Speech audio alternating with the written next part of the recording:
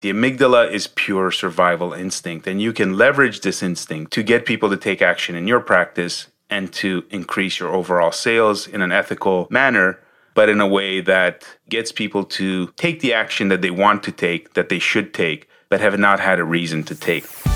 Practice Perfect. Actionable business information to take your medical practice to the next level. Now, your host, Nick Dumitru. Welcome back to another episode of Practice Perfect, the podcast for medical professionals, doctors, and anybody running a professional services business as opposed to a bricks and mortar store. On today's episode, we're going to discuss how to get buyers to take action now. One of the hardest things to do in a practice, in any kind of professional services business, is to get buyers to take action. In the absence of a reason to move, people tend to stay still. So we're going to discuss a very important principle today. On episode number 1, we discussed scarcity and using it to get people to take action. I had several questions about it, so we're going to go deeper into it today and find out what it is and why it works. Before we discuss scarcity, we first have to understand what's known as the lizard brain, or what's medically termed the amygdala. The term amygdala is a Latin term which comes from the Greek amygdale, or almond, or tonsil sometimes. It's called that because that's the shape of the brain. I'm not going to pretend to be a doctor here, but I will give anybody who's not familiar with it a quick refresher before we move forward. So the amygdala is an almond-shaped section of the nervous tissue located in the temporal or side lobe of the brain. It's really close to the brainstem located deep inside your cranium. There are usually 2 per person on each side of the brain, and they're thought to be part of the limbic system, which is responsible for emotion, survival instincts, and memory. Now, like I said, I'm not a doctor, so there is debate around that, whether that's actually the case and if it is actually part of the limbic system. I'm a marketer, and in marketing, what we know about the amygdala is what it does. And the amygdala causes people to take action because it's a deep-rooted survival mechanism of the brain. It's responsible for perception of emotions, such as anger, fear, sadness, as well as controlling aggression. So when people say that they lose it or I've lost it, that's typically what happens. It's the lower functions of the brain that take over. The higher cognitive functions get suppressed and the survival instincts take over, and then people, quote unquote, lose it. Another function of the amygdala is to store memories for future use, and they store it in emotions. That's the interesting thing about the amygdala, is that it's not responsible for cognition. It doesn't think. It only feels. And it does that because we tend to feel before we act, before we think. And that's because we survived based on what we feel. If we got scared and ran, we survived. We passed on our genes. If we stopped and looked at the boulder coming down the mountain and thought, well, I wonder how fast that's going or what's going to happen if it hits me, squash, that person is gone. So whatever your belief system, I think we can all agree that emotion plays an important part in moving our species forward and getting our species to take action. So where am I going with this in terms of marketing and what it means for your practice? Well, once you have an understanding of the amygdala, and once you understand its function and its role in our past, in our evolution, you'll understand that the amygdala is responsible for getting people to move, for getting people to go from point A to point B, from getting them to get angry and get greedy based on their own survival. It's the number one driver of action in the human brain, far more than anything else we could do from a reasoning standpoint, far more than anything we could do from an enticement standpoint. The amygdala is pure survival instinct, and you can leverage this instinct to get people to take action in your practice and to increase your overall sales in an ethical manner, but in a way that gets people to take the action that they want to take, that they should take, but have not had a reason to take. This is sometimes known as FOMO, or the fear of missing out. And the reason that we have this is because we've been conditioned over time through our survival and things like shortages and famines, which, if you look up the word famine, is literally described as an extreme scarcity of food. So scarcity is ingrained in us. When food is scarce, we die, plain and simple. For the amygdala, it's literally that simple. The amygdala doesn't reason, it doesn't judge, and it doesn't rationalize. It just acts to preserve life. And when in the past we've had famines, we've had a shortage of food, rats got into our food supply, there was a disease, anything that caused a shortage of any kind, it can be water, it can be food, typically led to death. So we are deadly afraid of dying from a lack of things.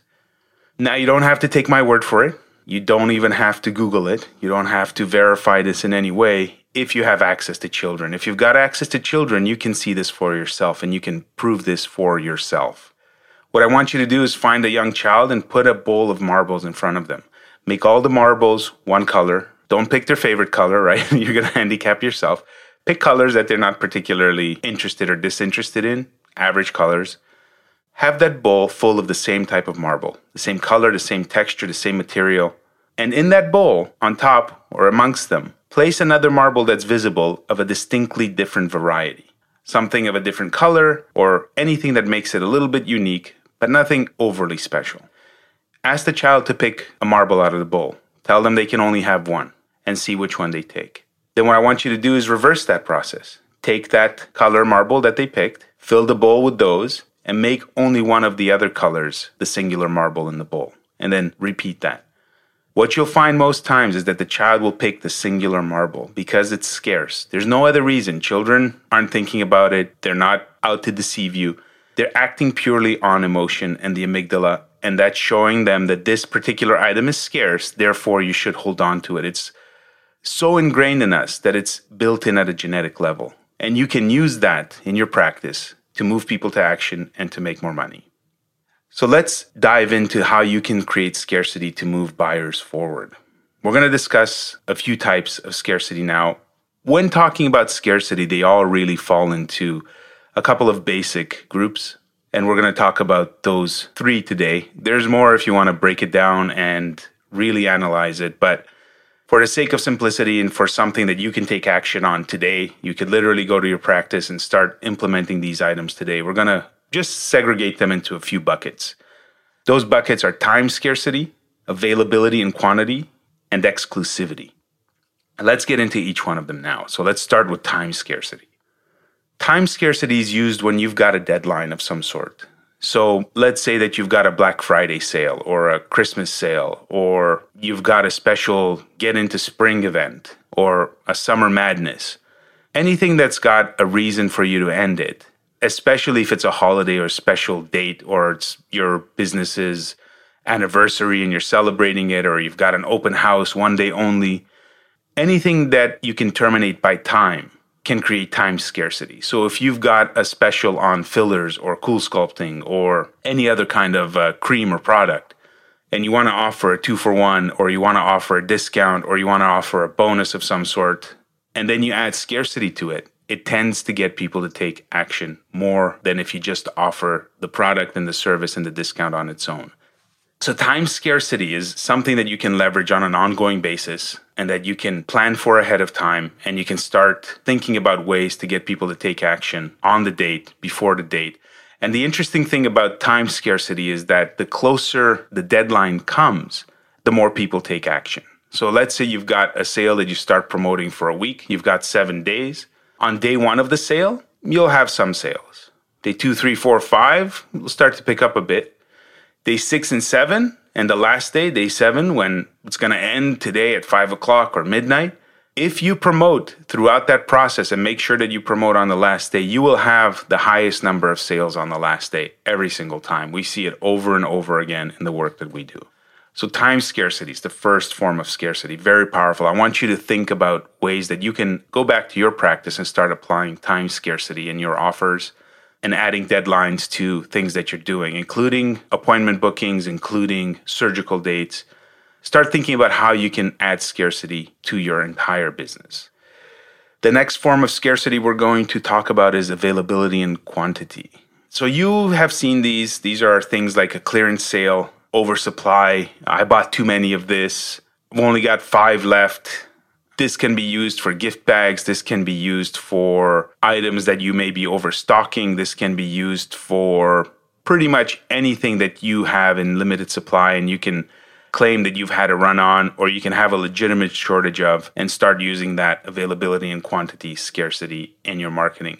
For example, let's say that you've got a special on fillers. So if you come in and you buy 2 syringes of filler, you will get a special $600 worth of creams and products and services at your medical practice if you take advantage of this by a certain date.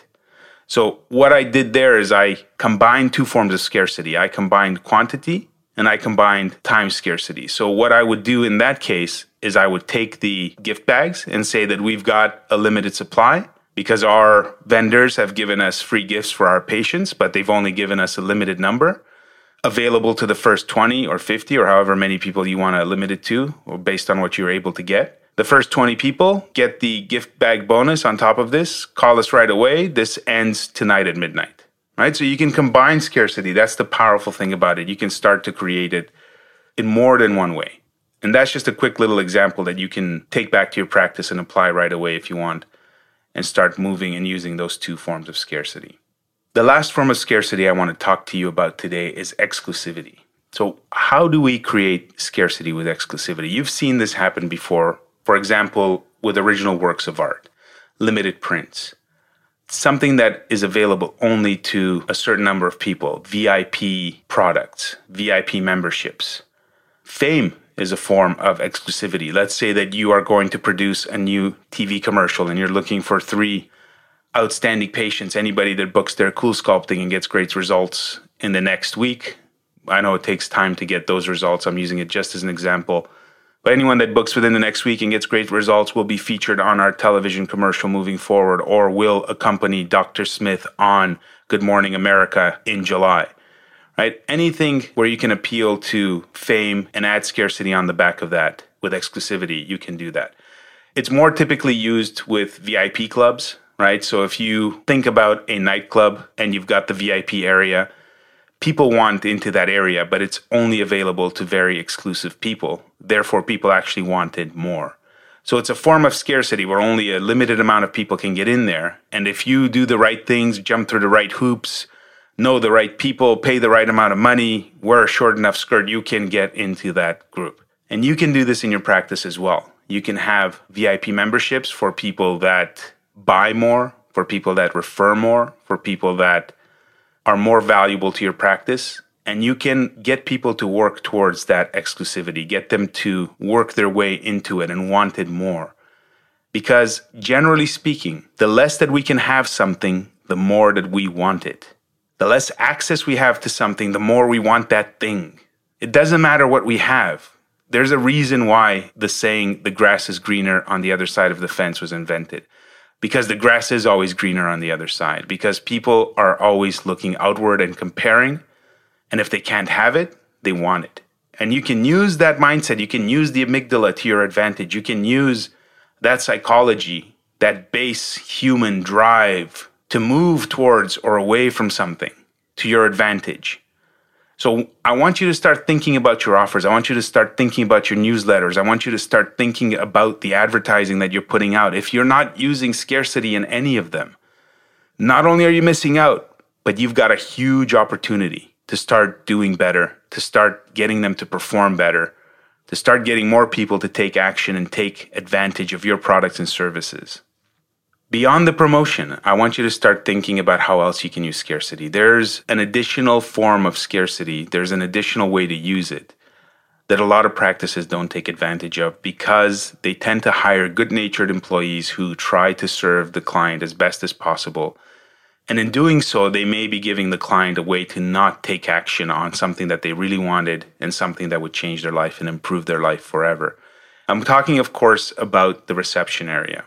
Receptionists are notorious for trying to be overly helpful when people call. They will offer you any number of spots. So yeah, sure, you can come in Friday, you can come in Tuesday, we have time Monday, we have time Wednesday, Wednesday afternoon, Wednesday morning, Tuesday afternoon, Tuesday morning, Thursday afternoon, Friday, every day of the week. They will try to accommodate that person because they're not taking advantage of the psychology. They are trying to please when they should be trying to motivate. So that's another training opportunity that you have for your staff to start teaching them about the power of scarcity, to start teaching them about why people take action. And when they offer a time, offer a limited time. I have time Wednesday morning at 10. Does that work for you? The client says no, then ask what would work for you, morning or afternoon? Based on the reply, she can then offer another single time. For anybody that doesn't fit into those time slots, and if she can't work this to her advantage, or if she had to book a person further out, start a waiting list. Tell them that you have the occasional cancellation. The doctor's very busy, but you may be able to squeeze them in. Can we put you on a waiting list? Right? So you're using scarcity in multiple ways without actually offering anything. So this is a way to use scarcity and use that psychology to your advantage without having to do any kind of promotion or sale or advertisement. I want you to start thinking about scarcity in more ways than just promotion. Now, scarcity may sound like the next best thing. It may sound like it's something that you should be using right away, and it's something that's really advantageous and you want to apply it immediately, and I hope you do. But before you do, I don't want you to stop listening to the podcast before you understand the dark side of scarcity. If you don't use scarcity correctly, you can actually harm your practice more than you help it. The first thing you have to keep in mind is that you never want to create false scarcity. If people understand that your scarcity is an illusion, or they feel like it's an illusion, it can come off as trickery. You can come off seeming dishonest, like you're just out for the money, and they won't take action anyway, and it'll hurt your reputation at the same time. So if you're going to create scarcity, I want you to create real scarcity. I want you to reach out to your suppliers, and I want you to get things for your gift bags. And when you have those gift bags, they will genuinely be of a limited supply. Now, in future podcasts, we'll discuss how to handle what happens when you run out and how to deal with the overflow, but we'll save that for another time. I also want you to start thinking long-term. Your practice is a marathon. It's not a sprint. If you have a deadline, you have to stick to the deadline.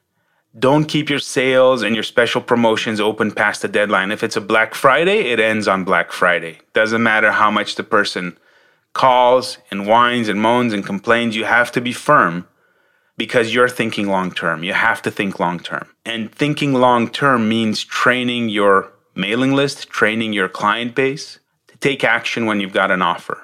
Because if they get the impression that they can always call after the fact and still get their rain check, just get anything anyway, the next time that you have a promotion, it won't work. So what you have to do is you have to start thinking that what you're doing is more than just running a single promotion. You're running a promotion so that you can run future promotions long term. Get people to take action, cut off your deadline. The next time that you run your promotion, it'll be even more effective. Because people will know that if they miss out this time, they really will have missed out. So that's the second warning. I want you to be very, very careful that you're not short-sighted and you don't just go for the immediate grab of cash. You want to make sure that you're strategic with your scarcity and you employ it so that you can use it long term. The other thing you don't want to do with scarcity is use it too often. Understand that if you're running weekly promotions or constant ongoing specials, that you're training your clients to only buy when there's an offer on the table, when there's a discount. Now, there's two sides to that coin because that is a valid strategy. You can use discounting as a strategy to grow your practice, but that has to be a strategic decision. Don't fall into the discount mentality because you started using scarcity. If you're going to use scarcity and you've got a plan to do it weekly or monthly or ongoing, you want to make sure that that's a strategic decision that fits into your marketing plan and that you're applying that consistently and that you understand what happens with scarcity offers, that you have this feast and famine cycle, which is perfectly fine because you can do really well on holidays, you can do really well when you're running your promotions, and you can get people to take action. But you have to understand that the dips will be there. And you will tend to have slower periods during those cycles, between those cycles of promotions. So if you don't want that, make sure that you run your scarcity offers only when they're valid. Run them planned, periodically. And when you run them, make sure people understand that it ends and they won't come again for quite a while. I hope that was helpful. I hope that you start to use time, availability, exclusivity in your practice. I hope that you go back to your practice and start brainstorming with your staff and start thinking of new promotions and new ways to start using scarcity.